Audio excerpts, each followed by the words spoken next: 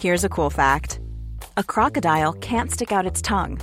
Another cool fact, you can get short-term health insurance for a month or just under a year in some states. United Healthcare short-term insurance plans are designed for people who are between jobs, coming off their parents' plan, or turning a side hustle into a full-time gig. Underwritten by Golden Rule Insurance Company, they offer flexible, budget-friendly coverage with access to a nationwide network of doctors and hospitals. Get more cool facts about United Healthcare short-term plans at uh1.com. I'm Sandra, and I'm just the professional your small business was looking for. But you didn't hire me because you didn't use LinkedIn Jobs. LinkedIn has professionals you can't find anywhere else, including those who aren't actively looking for a new job, but might be open to the perfect role, like me. In a given month, over 70% of LinkedIn users don't visit other leading job sites. So if you're not looking on LinkedIn, you'll miss out on great candidates like Sandra. Start hiring professionals like a professional. Post your free job on linkedin.com/achieve today. There's never been a faster or easier way to start your weight loss journey than with PlushCare. PlushCare accepts most insurance plans and gives you online access to board-certified physicians who can prescribe FDA-approved weight loss medications like Wegovy and Zepbound for those who qualify. Take charge of your health and speak with a board-certified physician about a weight loss plan that's right for you. Get started today at plushcare.com/weight loss. That's plushcare.com/weight loss. plushcare.com/weight loss. Team Human is commercial-free and supported entirely by listeners who get access to our bonus content, Discord channel, and special events. One of those special events is coming up on Friday, August 6th at 1 p.m. Eastern in our Discord audio lounge, a special salon with our recent guest and author of Web of Meaning, Jeremy Lent. So please join Team Human players like Carla Silverstein, Catherine Cunningham, Lucas Matalich, Lisa Hart, and Michael Walorski, who are keeping this show on the air by going to teamhuman.fm and clicking on support.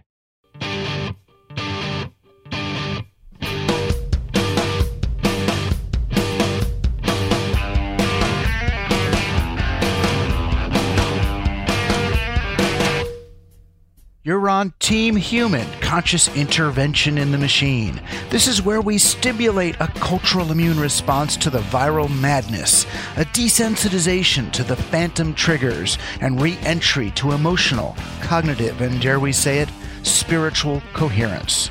It's not too late for us to get it together. I'm Douglas Rushkoff, and you're on Team Human. Playing for Team Human today, author, activist, and my friend, Naomi Klein. So I think it's all part of one ecology. And the more we see the connections between the kind of data-based extraction and earth-based extraction, if you will, the better off we'll be. Naomi will be engaging with me about media and society on the occasion of winning the Media Ecology Association's Neil Postman Award for Career Achievement in Public Intellectual Activity. You're in the right place at the right time to turn this thing around. This is it. We're all on Team Human. So how you doing? I'm okay. I mean, it comes in waves. A friend here, a coworker there, they get curious about a conspiracy theory or another one until they follow one too many trailheads and they end up over the edge. It's a casualty of living in disorienting times, I tell myself, and it'll eventually pass. But the hardest part is when people I've traditionally looked to for their brilliance and insights, when they fall into the paranoid trap. They leave me wondering, how it could happen to people smarter than me. As Kurt Anderson, the journalist, he tweeted over the weekend. This is a quote. He said, "Strangers turning en masse these last decades into crazed crackpot conspiracy theorists has been bad enough. But an educated, talented, funny, sweet, cosmopolitan old friend plunging into that abyss is a really disturbing, depressing invasion of the body snatchers experience." And I think I know who he was talking about, a mutual friend of ours. And I know we're not alone. Many of us have been mourning the loss of some of our sweetest, smartest, weirdest, wonderful friends to extremism. I would say extremism on both sides, but right now I really am just referring to the side that we used to call Q or alt-right and is now settled into a widespread belief that the compromises required to live together in society are an affront to human liberty. Yes, most of these people still do believe that Trump is returning as president sometime this month, that Biden lost the election, that Obama and the other Democrat operatives hacked the voting machines remotely from Italy and Germany, and that COVID was developed intentionally in the lab, and that most versions of the vaccine are laced with nanobots, and that a global pederasty ring is about to be revealed, and certain factions in the military are ready to take over when they get the signal. But these beliefs are not really the part that's so distressing to those of us on the more conventional side of reality. Now, the disturbing part, at least to me, are not any of the particular fantasies that they're hanging on to, but the stiffness and intransigence of it all, the angry, dogmatic manner in which all of this gets expressed and defended. There's never a lack of sarcasm or a reluctance to twist the knife. It's never, I fault President Biden for, it's always, of course, a bumbling deep state crony like Biden would. There's never ever an assumption of good faith on the part of anyone making choices on our behalf. And worse, when I call out a possible logical or historical inconsistency in one of the narratives, the believer becomes defensive to the point of being enraged. And it reminds me less of a political extremist, right or left, than an addict defending their habit. And that's why I think I may have been wrong to categorize this as a cult phenomenon rather than as an addiction. For sure, there are cult-like features in the fandom of Trump and QAnon, but there's a point at which even a cult member can be swayed with logic or interventions or the failure of the cult leader's prophecies to come true. I've engaged with many, many cult members, and their demeanor is different. They spend more time trying to get me to join the cult than defending their beliefs against contradiction or their right and obligation to defend those beliefs. They're usually not so actively angry, but pacified and complacent. After all, they found the truth. They're smiling, not griping or complaining that their griping's been deplatformed. I've got a lot of friends now asking, and I've asked myself, how could someone so smart have come to believe this stuff? But when you look at it through the lens of addiction, the question no longer makes sense. I mean, do you ever ask, how could someone so smart have become an addict? No, because addiction is triggered and it's maintained by a whole different part of one's physical and emotional makeup. If anything, the addiction, it enlists the person's intelligence to maintain the supply of drugs and the justification for rejecting any effort to help them. And so what are these people? What are they addicted to? It's not the Q myth, it's not Trump, and it's not any particular club or narrative. They're addicted, I think, to staying online and reading and scrolling until they get that little dopamine rush that comes from connecting one dot to the other. Fauci to China to Gates to COVID to Epstein. It's delightful. It makes temporary sense. And then if they post the idea, it gets a few hits and likes and comments from others and ding, ding, squirt, squirt, another hit of dopamine, another and another and another. So if you challenge the narrative or try to bring them back to sense, then you're not just undermining the story, the politics or the ideology, but you're undermining their justification for staying up all night to make those connections. I mean, if we're genuinely threatened by Soros or Hillary or Fauci and the deep state, there's ample justification for sacrificing sleep and friends and work, right? One's mental health for that greater cause. Imagine if you could justify taking a swig that way, right? I got to take this swig because Soros and Hillary and Fauci are going to take over the world unless I take another swig. And that's what also explains the belligerence with which these people, the people depending on the anti-stories, defend themselves.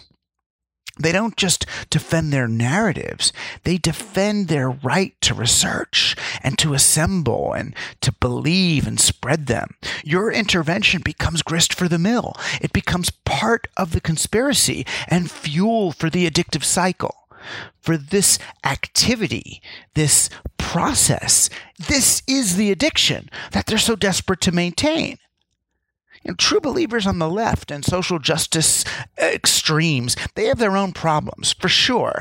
I know many well-meaning but underinformed activists who are more interested in prosecuting whoever they're told is the oppressor than learning about colonialism, post-colonialism, theories of change, why Martin Luther King turned his attention to class struggle, or the neoliberal roots of today's nonviolent protest movements. But we don't lose friends to social justice in quite the same way. And there are pro-market and pro-hegemonic people on the other side of the ideological spectrum for them to argue against, those folks that we used to call conservatives. Now, these conspiracy obsessives are different. They're addicts, pure and simple. But addiction, it doesn't occur in a vacuum. Like most addicts, deep down, they are especially sensitive human beings. They're just responding inappropriately to the pain they're experiencing in their environment. And these days, that doesn't just mean their family, but our whole society. That's why, when I read their posts and articles, I try to ignore the superficial, incorrect facts in order to hear the texture and sense of the distress that's fueling them. And what I hear them saying is that the human soul is withering under the weight of an increasingly atheist technocracy, that between digital technology's perfect memory and capitalism's ruthlessness, we're all being turned into thought criminals and jobless workers. Q's global pederasty narrative, that's a great metaphor for life under international neoliberalism, how we're infantilized and shafted simultaneously by godless billionaires. The real point was that Americans need to wake up to the corrupt global system, the military-industrial complex we're tacitly supporting. If we really saw how it operates, we would be horrified. This is what Q people call the Great Awakening. Likewise, COVID may not have been released intentionally by friends of Fauci in a Chinese lab, but it's at the very least a symptom of a highly technologized, interconnected world that lacks the transparency required to keep us safe. Governments hide necessary information, the media is an entertainment business, and our health departments seem more committed to manufacturing consent for their vaccinations than accurately conveying the risk-reward ratios for all the various activities in which we might want to be involved. Addicts, they're very often just the canaries in the coal mine. Their belligerence usually just masks the tortured, vulnerable, and desperate person underneath. They're addicted not because the substance they're taking works, but because it does not really work. All that our seemingly unreachable friends are trying to do is make some sense of a world that's not functioning sensibly. Why would so much of the world be business as usual if climate change were real? Why would homes on Miami Beach be selling for millions of dollars if that property were really going to be underwater in a decade? Why is the stock market going up during a global plague? Why are all our computers made in China if they're the ones spying on us? Nothing makes sense. And the most vulnerable among us, they've become addicted to the temporary, provisional sense-making online as a substitute for the real thing. So what can we do to help them?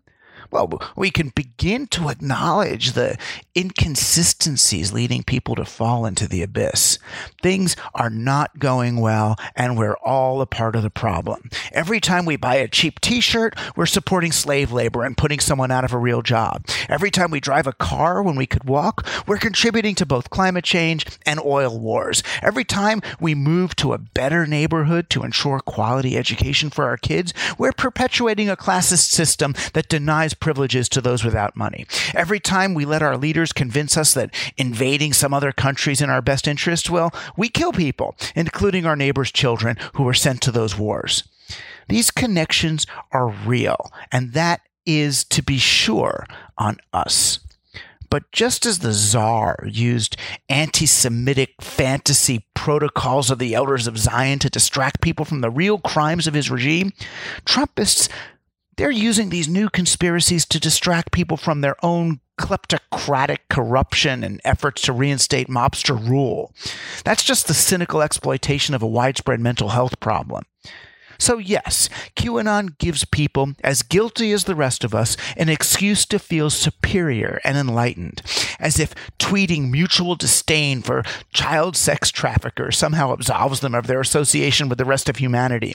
They think their messages will slowly brace us for the inevitable comeuppance, the great awakening that reveals how everything's connected and how the governments of the world have been united in an effort to extinguish the human soul through sexual programming, vaccinations, media hypnosis, and online censorship.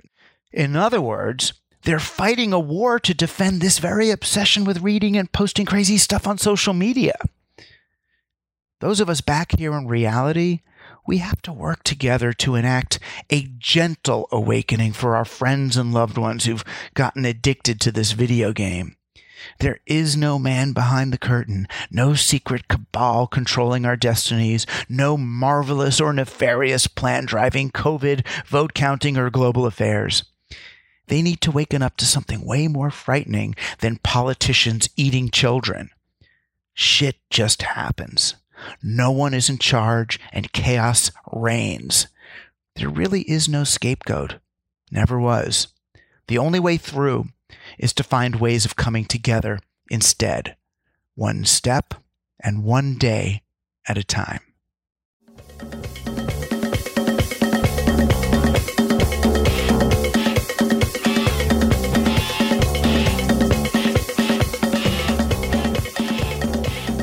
Okay, so this recording is a little special. I first met Naomi Klein in, I guess, around 2001, shortly after the 9/11 tragedy. We got invited, she and I and Mark Crispin Miller, the NYU professor of propaganda and media, we all got invited to do a panel discussion thing at Smith College about 9/11 and how it was going to change media or censorship or openness, something like that.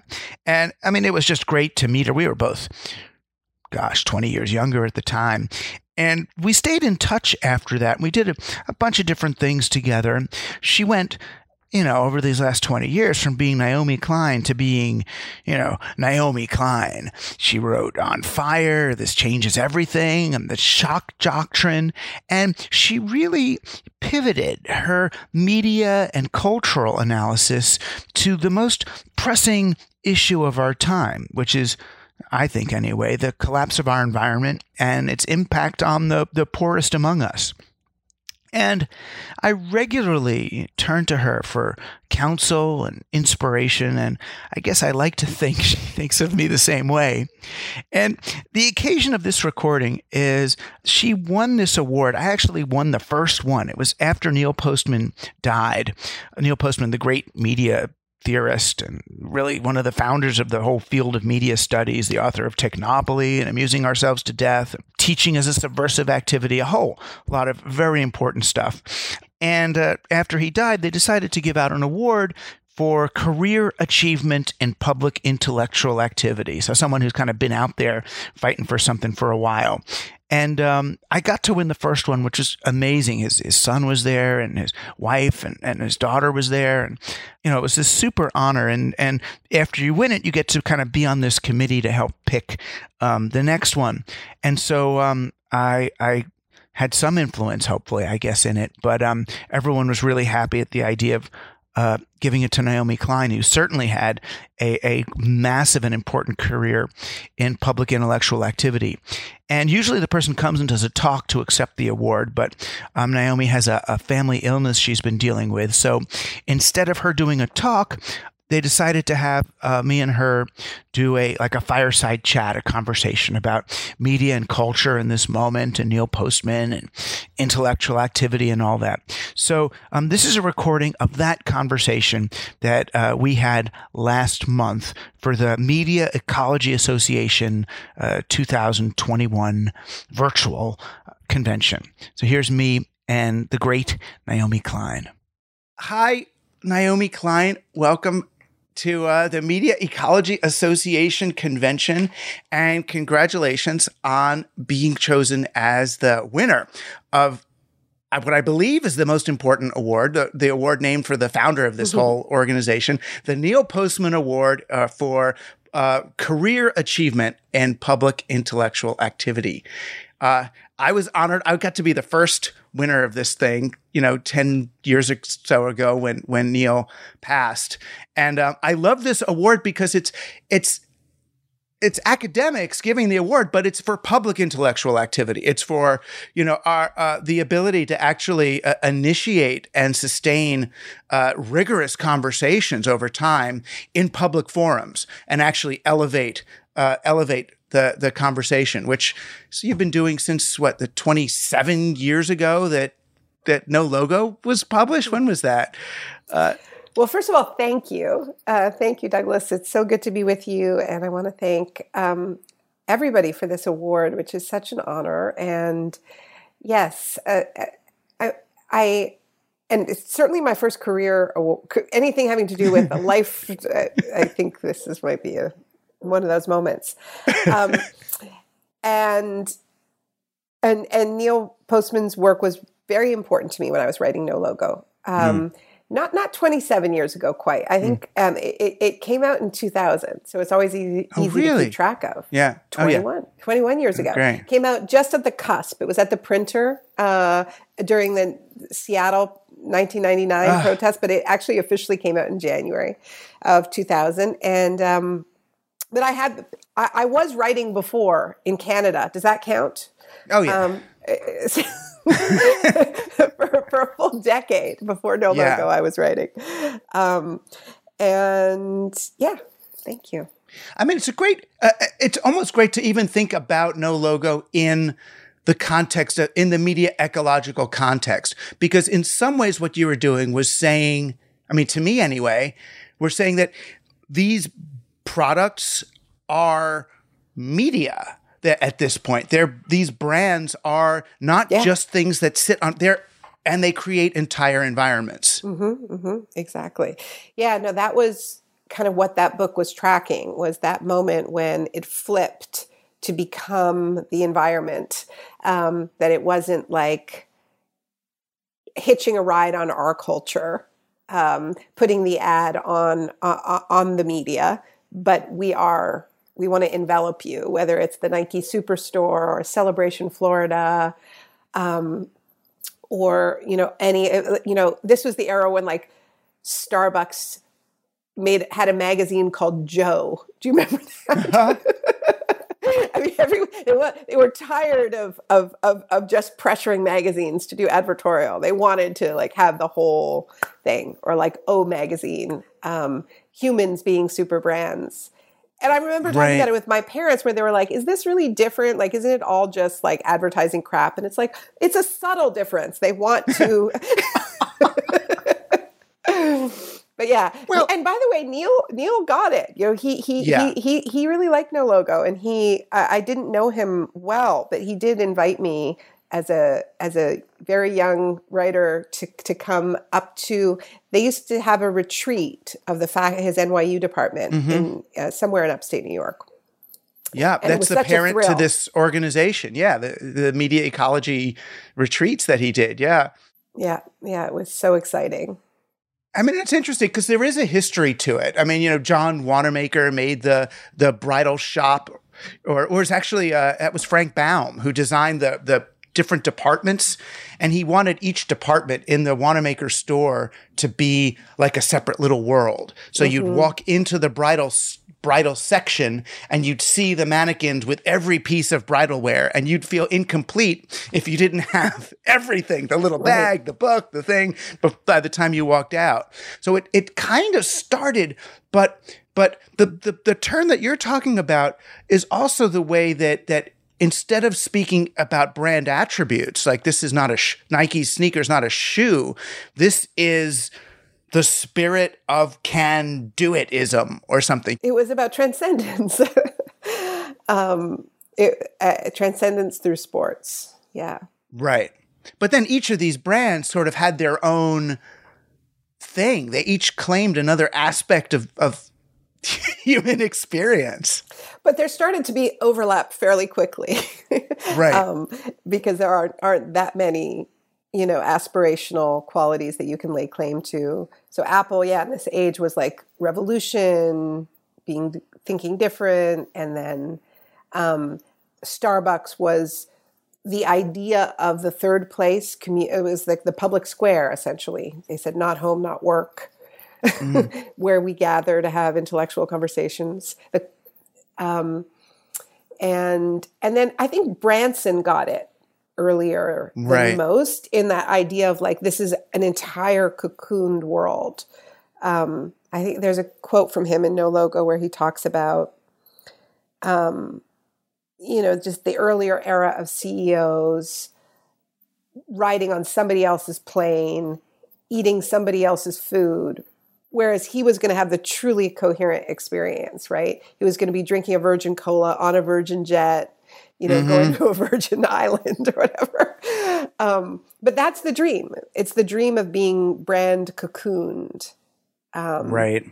But it's interesting looking back on it because, and you and I have talked about this before, but the idea of individuals being brands was still pretty new. Like, Michael Jordan had declared himself the first super brand, and Oprah was a super brand, and she had the O magazine, and they were selling their lifestyle to us. Right. And a sort of a faux friendship. Yeah. I remember you saying, it's a magazine where Oprah's on every cover. What is that? It's not looking through her eyes. It's looking at her. It's like, what is that? It's not a sensibility anymore. It'd be like New Yorker magazine with just a picture of the Empire State Building at every cover. It's like, what? In a different outfit. Right. What is that? But the other thing, so that's the way we're talking now is the way I originally was attracted to and understood your stuff as a media thinker, McLuhan fan kind of guy. But then there's this other whole thing in your work that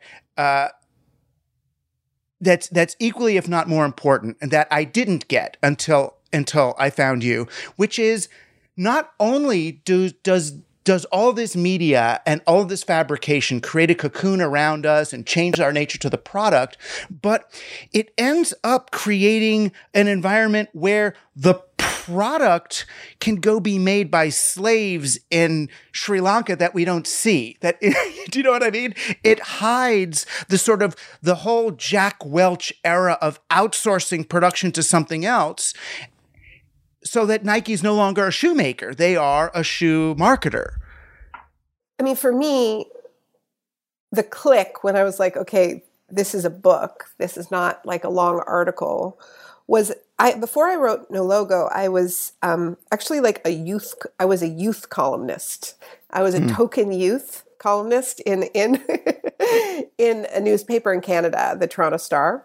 And when I got the job, I think I was like the youngest ever columnist that they had hired. And I was like the decoder of the youth things, Right. I had read all your books and I was like, I am token youth. They weren't giving jobs to young people. It was like the 90s. It was a recession. Right. But you could get a column. You could be a token youth. And so that was my job. And so as my role as token youth, I was writing about kind of pop and politics, where culture and politics meet. And But I started writing also about young people as workers. And so I was writing about the Mick job, the sort of trivialization of work for our generation. And that kind of led me to do more labor writing. And so I started writing about where our stuff was being made, the stuff that was being marketed to us.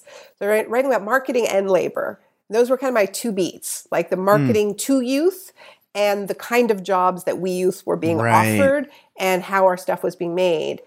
I didn't see them as connected. I didn't see those two issues as connected until I just sort of had a moment where I think I was reading Tom Peters, which I would do sometimes to understand what was going on. Look at the other side, yeah. Yeah. And he had, I forget which book it is, but he would often write in all caps. The people who don't know Tom Peters, he was like the management guru of the 1990s. And in all caps, this was the advice he was offering to corporations at this time. You're a fool if you own it. You're a fool if you own it. And he was talking about factories and that your goal, your business model is find your idea, find your brand, find your meaning, and then float off into the ether, divest yourself from the world of things. And so my click was the crappy jobs that are being offered, whether it's in the sweatshop in Indonesia, or whether it's, the kids making Disney products in Haiti, or it's the Mick jobs being offered to my generation, or like you can have a column, but you can't actually have a staff job. It was all about this idea of this sort of quest for lightness in the corporate world, divesting from stuff because you're in the ideas business, you're in the media business. And so that click was like, okay, this is a book. This is a thesis. This is an idea. Yeah. So that's what sort of set me on the road. And then, and from a media ecological perspective, then the emergence of digital media, if I remember correctly, it engendered this spirit of like 1099ism in America. Like that now that I remember the original promise of having a laptop is now you can work as an independent person at home with no union or solidarity or protection of any kind. Do you know what I mean? It was almost like the precursor to the gig economy was this statement of young people, we're gonna have some kind of workers' liberation. Yeah, free agent nation. Right. Free agent nation. Yeah. Yeah, and it was an incredible act of projection, too, on the part of freelance journalists, right? Where, like, it is actually, as a freelance journalist, if you're paid well, it's a pretty decent lifestyle. But then to like project from a desire of a freelance journalist to work in their pajamas or work anywhere onto, like, piece workers in far less, glamorous worlds was, I think it just a tremendously intellectually dishonest exercise and did a huge amount of damage. And it's happening to this day. I mean, in America, there's some kind of a Jobs Employment Right to Unionize Act that many of the freelance writers I know are busy tweeting about how this is bad. It's bad to let home care workers unionize. That's not bad, but I understand from a freelance writer's perspective, we're fine. I want to compete. But it's strange how that kind of right-wing anti-union sensibility ends up being expressed by people who I thought would have known better.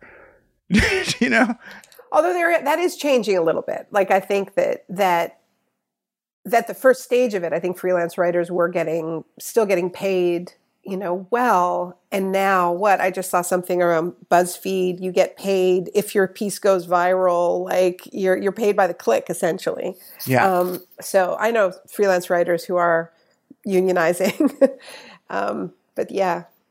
No, they try, and then sometimes the company quickly pivots away from whatever it was that was going to, as I've witnessed, that was going to let them do that. I mean, very interested in, I mean, I guess it's kind of obvious, but in the way that climate became so front and center in your work. I mean, it's interesting. When I got to Queens College, that colleague who hired me there, Rick Maxwell, who wrote a book called Greening the Media, he said he resents the whole idea of using the word media ecology. He's like, you shouldn't talk about media ecology or media environments because you're co-opting language that really needs to be right now applied to the climate emergency. Interesting.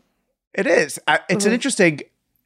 I don't see it that way. I mean, I actually think it's helpful that we talk about an information ecology and a media ecology, which more and more, I think we're understanding that we have a very toxic media ecology. We are using all of these words from the environmental movement, like even just calling something toxic, right? But I think it's helpful because I think that there's just such a direct relationship between how polluted, how toxic our media and information ecology is and our capacity to deal with the fact that our natural world is, and all of the natural systems on which life depends are in crisis. I frankly don't like I don't have a problem with ecology, but the idea that it's an environment that somehow we're apart from. It's all the environment. We're all right. We are part of a living system. Well, right. The climate is the ultimate media environment. It's the final. We are. I mean, Neil would talk about that. That culture is like the stuff in a petri dish. It's the agar. It's the thing that grows on a. That we are the culture. We're this living, growing, replicating thing. Yeah, and I think that we should just make it more porous because there are all of these different sites of extraction. To use another sort of mining phrase. Ourselves, our identities, our culture, our data, but also the earth, the atmosphere, that they are all intimately connected to what is happening with the digital sphere, right? And so, one of the things I do with my students at Rutgers is their final essay is called 7 Degrees of Extraction, where they take it could be an app, it could be it could be a piece of tech, of hard tech, and they look at all of the sites of extraction being defined as a non-reciprocal relationship, one of taking without reciprocating or minimal reciprocation. So looking at that through the lens of like, how is it affecting, the impact on the neighborhood where it's produced, how is its impact on the users, its impact on the earth in terms of mining the metals and the minerals, its impact on the earth in terms of emissions and the atmosphere, all of these non-reciprocal extractive relationships. And I see them as all interrelated, or the state, extracting from public funding for technology and just taking all of that public research and privatizing it and getting all the benefits for you and your shareholders. So I think it's all part of one ecology. And the more we see the connections between the kind of data-based extraction and earth-based extraction, if you will, the better off we'll be. It's a holistic analysis, really. And I was struck listening to an interview with Neil around Technopoly, where he as you all know, because there are other people who are part of this conversation, even though it doesn't feel like it exactly. I think one of the big threads of his intellectual life was the need for narrative, the need for a grand narrative of purpose, of mission, in education, in media. It's about if we have to know what we're using something for to know if we're using it well. Right. And he, in some of his later interviews, he talked about ecology, and not media ecology, but the natural world ecology, as providing a potential grand narrative for society that could kind of replace the role that Judeo-Christian religion had played in American culture as a mission, as a story, because we need stories. And I believe that. I really do believe that. Right. And in this case, it's not just a story either. I mean, it's there's actual nonfiction story to be told. It's not the climate myth that we're going to use to unite humanity. We've got to unite humanity to save the actual real climate. Yeah, but stories can be real. Right. Of course. Yeah. And I do think that we have a collective narrative crisis where we have had, and you and I have talked about this before, but like a narrative around domination of nature and a narrative around a hierarchy or the great chain of being. I was trying to remember what it was called. The great chain of being with God on top and angels underneath and white men underneath that. And then, women and savages and animals and trees and rocks at the bottom, and you can just dominate and take and all can be known and all can be controlled. And that narrative is in profound crisis. And the ultimate expression of that crisis may be the climate crisis. Right. But there are other narratives that we can tell that exist in the world as well and have existed for a long time about plants and animals being our relatives and us being in relationship with all of life. I mean, part of the reason why that narrative is in peril, or narrativity itself is in peril, is because of the media environment in which those narratives are being told. And the part that shocks me still to this day as naive little cyber boy is, I was aware of capitalist enclosure since the time of the popes in medieval Europe and, enclosure of the land. And then the enclosure, the way corporations enclosed certain social spaces and meaning spaces. And I thought that the internet was going to break all that open, because, now we got the people's media, we're all going to connect and fight back against William Randolph Hearst and Rupert Murdoch and those guys. The net was supposed to break this, but it ended up getting enclosed anyway, right? I mean, where do we? So then what's our answer now as you look at the media sort of systemically? Do we break them up or do we regulate them? Do we remake a commons just to compete with this thing? What do you see as sort of the way to create all of that? The above. Yeah. I mean, I do think that there is an all of the above and that I think they do need to be broken up, and breaking them up doesn't solve the fundamental problem of a business model that's based on surveillance and ad tech. And I think we need to take out from this pandemic that this is essential infrastructure, it's striking that these companies like Google and Facebook and Twitter all marketed themselves using the discourse of the public square, of a public commons. It's going to be a library for all of humanity. Information wants to be free. It's the new town square. It's the digital town square, right?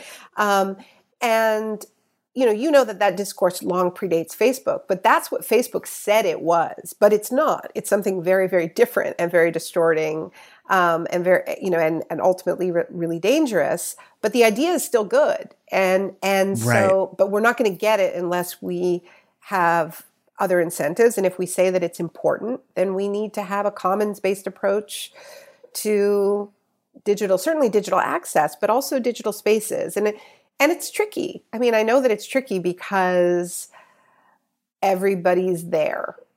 Everybody's already on Facebook or Instagram or Twitter. Yeah.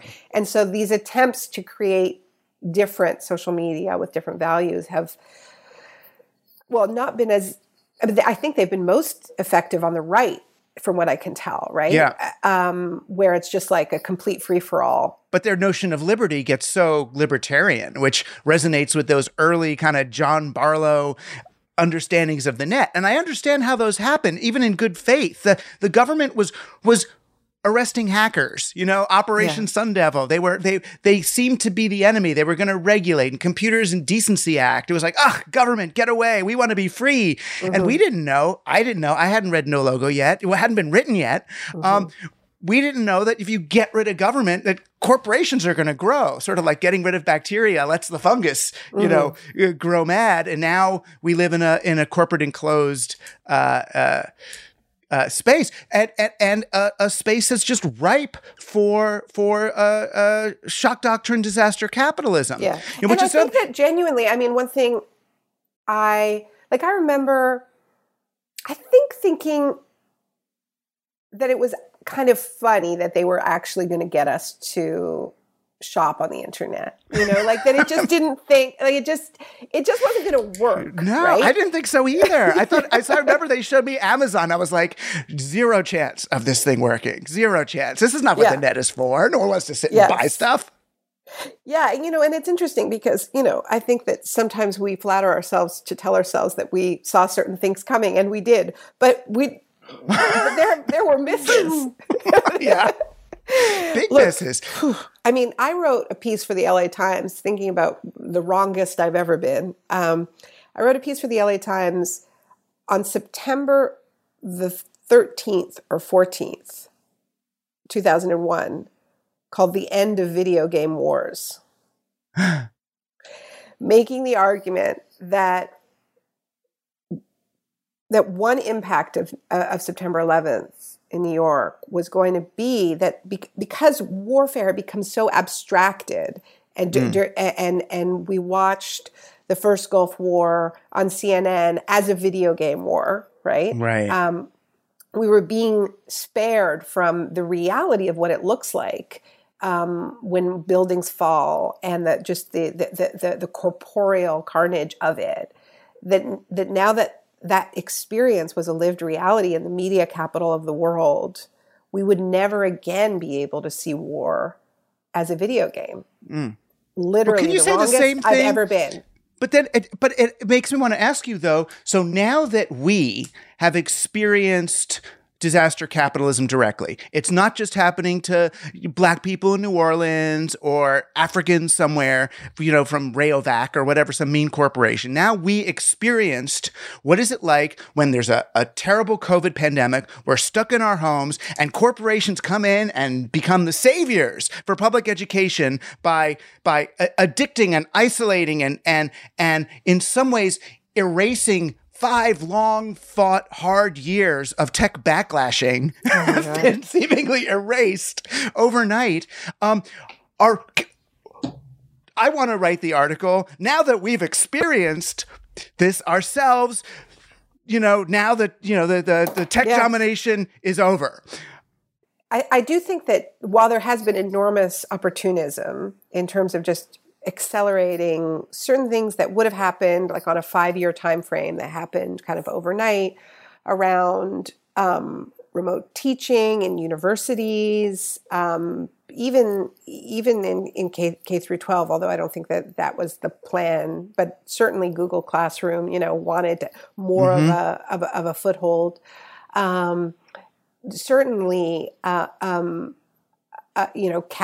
cashless economy and the whole, the ability to sort of now see cash as contaminated, and this is a public health issue now. I think the fact that it went faster than these companies actually wanted. I mean, they did take advantage of it, but I don't think that they would have wanted it to go this fast because in it being introduced overnight, I think we had a stronger reaction of like, this is bad, this is unhealthy, right? If it had just been going at the same, right. We saw our kids over 6 weeks change dramatically. Yeah. So it's like, oh wow, it's like exactly, you get to overdose on heroin the first night, So an optimistic take on this is we've learned how much we need each other, we miss each other, we need touch, we need community. But I think I felt more optimistic about that a few months ago because I also think that maybe we underestimated how powerful agoraphobia was going to be. Where I think 4 months ago, there was more of a sense of, oh my God, I want to be with people, I miss people. And now it's like, people, like they're terrifying. I don't know how to make small talk. I don't know how to be with people anymore. So, yeah, I mean, I think we just need to do our best to make these experiences as good as possible, because the comfort of that shielding of being able to do so much from home is something that a lot of people don't want to give up. It's also like, you know, we weren't going from like the lovely experience of like, you know, the town square, small shops, you know, human scale to Amazon. We were going from like Walmart to Amazon. Walmart sucks too, you know? Right. So or our kids were going from iPads in the classroom to iPads at home. You know, so it's like overcrowded classrooms and super stressed teachers and teaching to the test. So the human in-person experience has to get more human for it to be worth fighting for. Right. And I think that that's something that Neil was trying to tell us, that was what was happening with education. I mean, some of his writing that was most important to me was his writing about teaching. Yeah. And the importance of the social, right? That schools why were it was no a longer subversive social activity. places. Yeah. Right. Yeah. They were anti-social places. Right. Right. And then they stand against the technopoly that way, because any, you know, eye-to-eye human contact, all of a sudden, oh, you know, this is the real thing. You know, and then, I mean, another symptom, I mean, you talked about this, maybe not in exactly this way, but another symptom of living in a technopoly is that COVID happens and it's like, it's not occurring to schools to like, why don't we buy some tents to teach kids outside? Yeah. How come that wasn't what occurred to people? It was just, how do we wire this up? How do we make sure everyone has Wi-Fi? You know, that's so because I would argue that's because we're living in that environment. Workbooks to parents, like a textbook, so that they don't have to figure out how to print out a PDF that isn't even sized properly, and they don't have a printer, and they don't have, you know, like. We could have actually gotten people workbooks. Can you imagine that? Yeah. I'm sure they have textbooks in closets somewhere we could have brought out there. No, it was a nightmare. Or people don't have the right printer and you can't get the font, or you're on a Mac and they're on a PC and it's Google this and PowerPoint versus slides. It was a mess. Right. A textbook. Remember those? It was a mess and it was a lie, because it was, you know, my friend Astra Taylor, you know, talks about photomation, right? Of just like you call something, you call it virtual school or remote school or whatever, but there's like a mom there, and the mom is doing all the tech support. And on the other hand, on the other side, there's a teacher who's incredibly stressed out, whose kids are at home too, and all of this gets erased, and it's just, you know, Eric Schmidt saying remote teaching is wonderful. Right. These are the externalities for Schmidt, right? That he doesn't have to, he's not paying for that. Again, extraction. Back to your 7 points of extraction.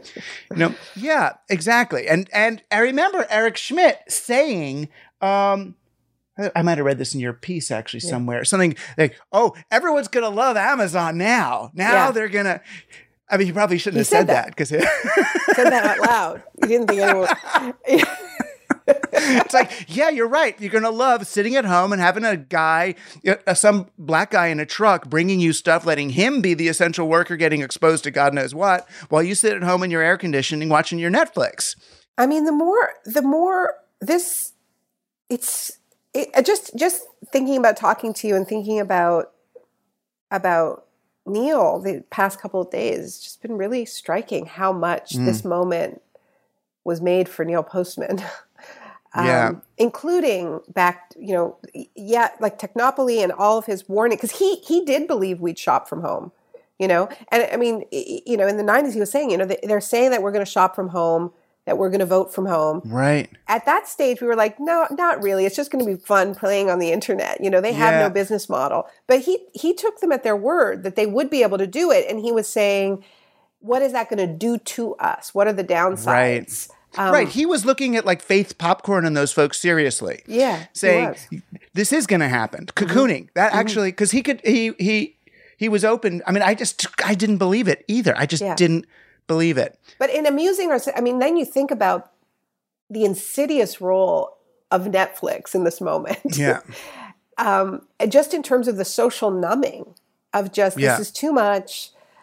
And I'm just going to spend 2 to 3 hours a night just checking out. And how much we needed not to check out and how much we need not to check out in this moment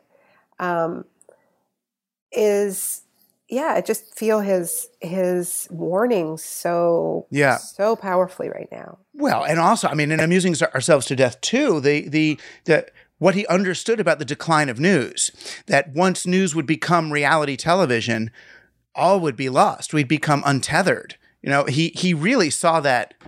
You know, he was only talking about, there's music at the beginning of the news. And I remember him saying, notice there's music. Why is there music at the beginning of the news? Why would they do that? Because he saw it color in the USA Today. Why are they making such fancy graphics? Right. What's going on here? Where is this going? Right. Mm-hmm. And because he was alive really for when how the West Wing became government and Jerry Springer became politics. It's like that we got, the left got lost in this media fantasy, and the right kind of took over. From The Apprentice onward, it was it's an interesting changing of places. Your work right now, which is so interesting, is rather than this changes everything, which is for us grown-ups, is moving toward now how to change everything, which is again a very neo-consonant effort that is both social environmental literacy and media literacy, really for young people, and it's so hopeful compared to what I hear my daughter. I mean, she's a little older than maybe the target. She's 16 now, but I hear her and her friends talking about why go to college if the world's not going to be here for that long after we're done. They really don't believe they're going to get to live out their natural lives. No.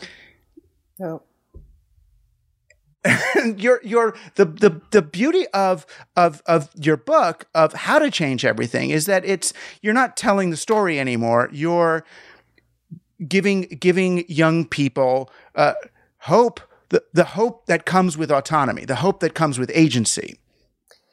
Yeah, and it's I'm also just giving them back to themselves, in the sense that most of the hope in that book is just stories of other young people that hopefully they can relate to, who shook off that sense of inevitability and doom and did something really amazing. And so, maybe that's a tree planting program in Kenya, and maybe it's stopping a pipeline in North Dakota, or maybe it's starting a school strike or a compost program, or whatever it is. And those stories are really threaded throughout the book. And because I don't think young people react very well to orders. From my experience, I did some reading to try to understand why I get so little traction with my 9-year-old. There's apparently a condition called pathological demand avoidance, PDA. It's like an actual diagnosis. I think he has it. I think all kids have it. PDA. Yeah. And it could be a survival strategy. Yeah. In this world. Yeah. And I think that in part, this is where I kind of depart a little bit from Neil's tradition, because I was raised by, ex-hippies who in the I was in, we had a culture clash. I was a child of the 80s. They were sad survivors of the 60s going, what has happened? How is this my daughter?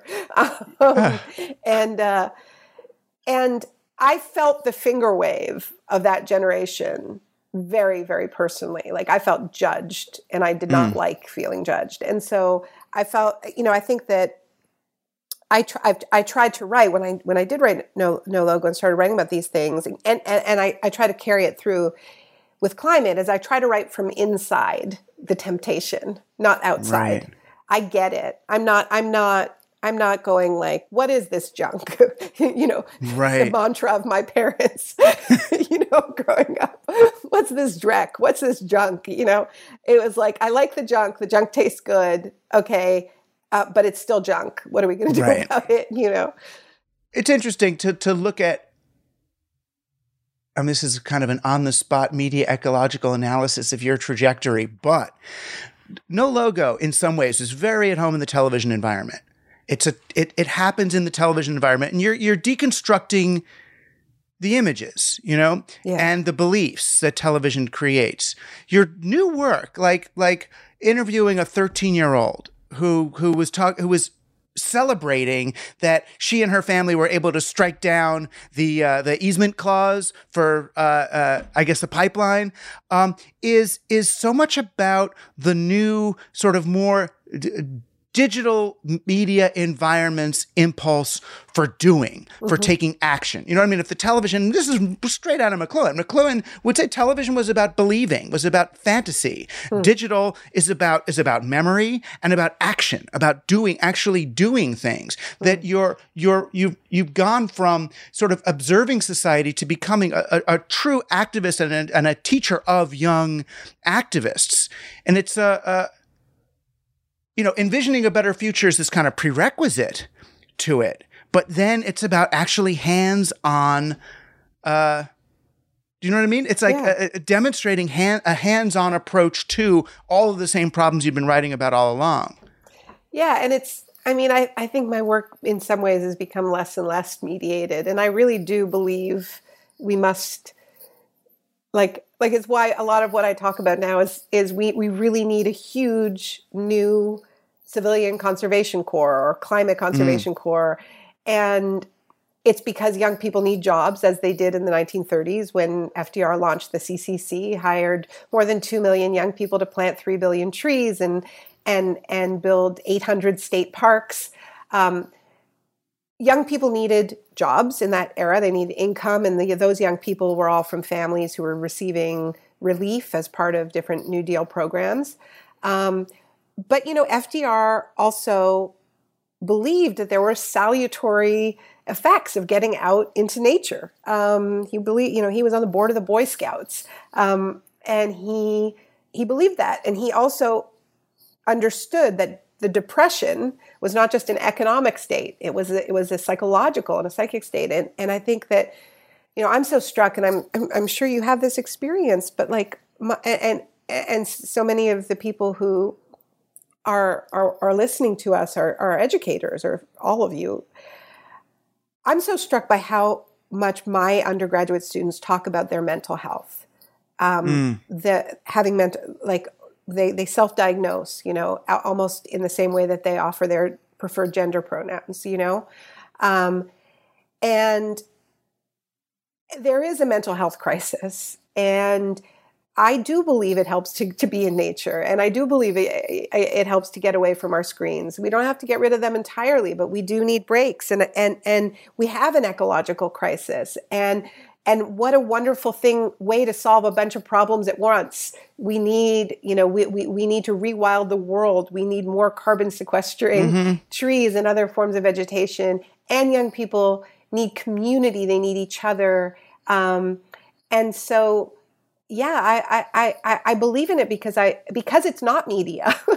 Right. It is a lived experience. I did a Zoom session with my son's school board about this new book, This Changes Everything. And these were middle school students. And How to Change Everything. Yeah, How to Change Everything, the kids' book, and the YA book. And just as an experiment, I just asked them, I said, tell me what you love about where you live. Like something about nature, like something that you love to do, something that's given you comfort during the pandemic. And they just flooded the chat, I live in British Columbia, so, what can I, Yeah. But it was beautiful. It just poured out their favorite animals, their favorite hikes, mountain biking, paddling, this, that, and then we worked from there, right? Like we started in a place of rootedness, love, we got soil under our fingernails, and then it's like, okay, now we can talk about the threats. In a way, I feel like that's a metaphor for how we need to organize. We need to organize from a place of love and rootedness and connection. And do it for real, though, because the interesting thing is when the very things that you're talking about become memes, they can become really dangerous really fast. So we talk about nature, the return to nature and all that versus media. Well, that somehow gets passed through some distortion of Heidegger into, the Jews and city people and media people and lying media corrupting us from the ground and the land and blood and soil and do not replace us. The concern about, Bill Gates and the corporatization of the Great Reset becomes, they're putting nanobots in our vaccines. And you and I have both seen some of the best minds of our generation, fall off the bus into these kind of one version or another of paranoid conspiracy theory, and irreconcilably siloed. I mean, and is this? I've always understood it as a media effect, but until I see the movie, until I go and see Tristan Harris's movie on Netflix, the whatever that was called, The Social Dilemma, and then I go, oh, this isn't actually the problem. In other words, by articulating it as a technologically determinist, these social algorithms are pushing people, I was like, so it's not that. So it's almost like, what is this? Is this a problem of our media environment? The speed with which people move to the crazier end and lose the valid critique. There's valid critiques of 9/11 and what happened and how the CIA or our government was involved in that, by creating a certain situation. There's valid critiques of the Great Reset and the WEF and World Bank's continued lending us into false hope of environmental and equality. Economic equality. But we seem almost, even our allies seem incapable of holding on to the rigorous argument and falling into the more conspiratorial emotional one. Yeah. And this is, I think, where media education comes in, and an analysis of capital underneath the media. And where media fits in to a broader economic structure. And because we are living through an era of outrageous economic inequality and injustice. And, you've written, I think, so powerfully during the pandemic about this being a period where the rich have just seceded. And, I remember Arundhati Roy writing some years ago about the rich in India really living on another planet from everyone else and kind of secede. And now that's literal. Like, we're watching during this time of so much pain and hardship, the billionaire class pouring their ill-gotten gains into literally abandoning our planet. And that's just a kind of a showy version of what is happening inside the gated enclaves, right, of this planet. And so people have a right to be furious and have an absolute, a deep sense that something is very awry, because it is. And if that injustice, if that inequality isn't met with a structural analysis of capitalism and what built these incentives, if we don't understand capitalism, we will end up with cabals. We will end up with an analysis of cabals, because that is what is absorbing people's outrage right now, right? And so I don't know that it's gotten our best minds. I think it's gotten some of our friends, but it's gotten. Yeah. But if I look at who it's gotten the people who didn't really have the foundation. They're people. They had the analysis of sort of individual wrongdoing, but the sort of structural, foundational critique was not there. And they always had a libertarian streak, and so they're more inclined to believe in the conspiracy and the cabal. And so it's a moral responsibility to provide that structural critique of capital, or we will lose more and more people to the conspiracies. And we can't just blame it all on Facebook, although they're making it worse. Right. And that's where you and Neil have something you're truly in common. And what I got, not at first from Neil, I mean, as a young media theorist, loving the internet, it was so tempting to stay in the abstracted, I'm going to deconstruct Beavis and Butthead and show this and that, and play and get right. And there's an attraction, I think, for many to media ecology because it gets so philosophical and heady. And you could let's do the media ecology of the I Ching. Let's do the media ecology of kite flying. We'll do of that and that. But until really I met you at Smith right after 9/11, you and Mark Crispin Miller and Sut Jolly on a panel, I was like, oh man, there's a whole structural thing.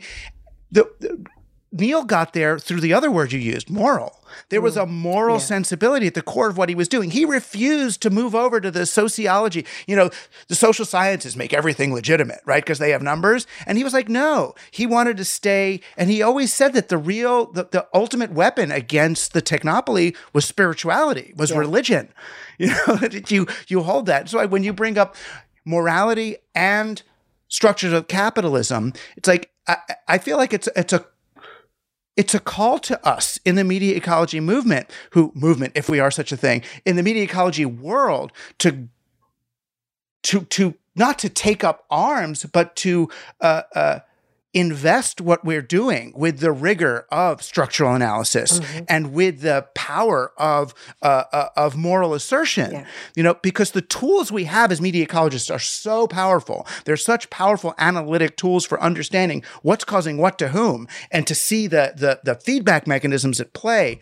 But without, without the real environment informing our media environment, without the real climate informing our cultural climate, without morality informing our intellect. Yeah, and I mean, it's something else that I did. I mean, although I did talk about the not loving the finger waving position that I absorbed from my parents' generation, I think what I always appreciated about Neil and appreciate more and more as time goes on is his willingness to say something is to not just critique, but actually pass a moral judgment. This thing is better than another thing. And there was that left, I think, a lot of room for nuance. It doesn't erase nuance, but you still, at the end of the day, have to be willing to say if something is wrong or evil, harmful. And yeah, I mean, I think especially in this moment where, I think that the students that we teach are just howling in the face of the injustice that they see all around them. We owe that to them. We haven't protected this generation from a future that is really terrifying. And so we have to empower them with these tools. And I think it's that foundation and a moral framework. And it doesn't have to be God.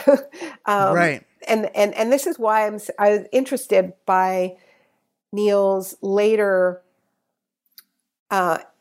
appeals to ecology and an ecological mission as something that can provide that kind of grand narrative about how we make decisions and assess technologies.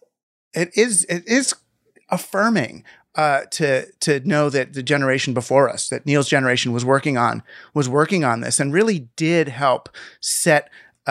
He gave us tools and insights and set an agenda, for us as we confront, these tremendous challenges today. And just to end on maybe a positive note, I feel like we have this little window where we do remember that we miss each other. We do feel the junkiness of getting all of our connection on social media and, Neil's warnings about, as he said, becoming information junkies. That has never felt more resonant to more people. And the difference between just seeking information and seeking meaning or wisdom even. And so I think we have a moment where we still remember how bad it felt to live so virtually where that can provide some clues about how we actually want to live, which isn't how we were living before this pandemic, but is just better than that.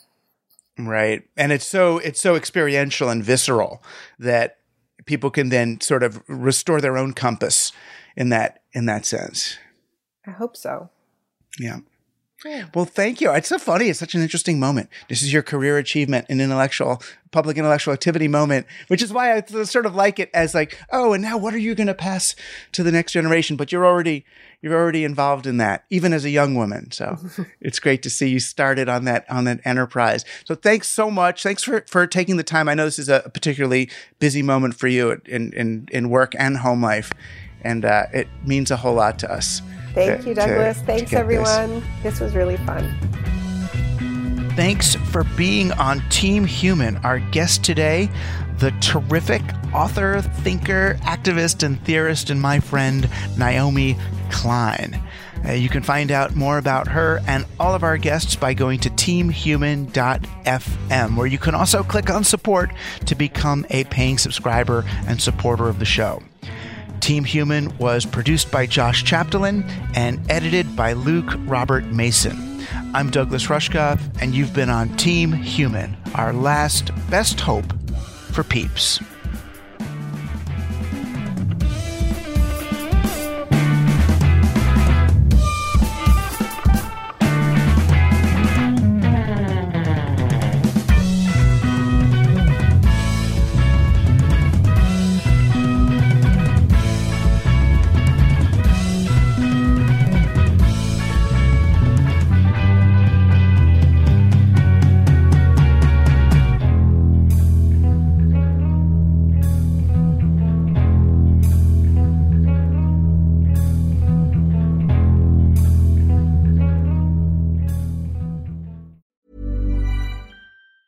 Ever catch yourself eating the same flavorless dinner 3 days in a row?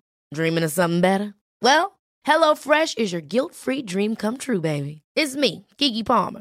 Let's wake up those taste buds with hot, juicy pecan-crusted chicken or garlic butter shrimp scampi.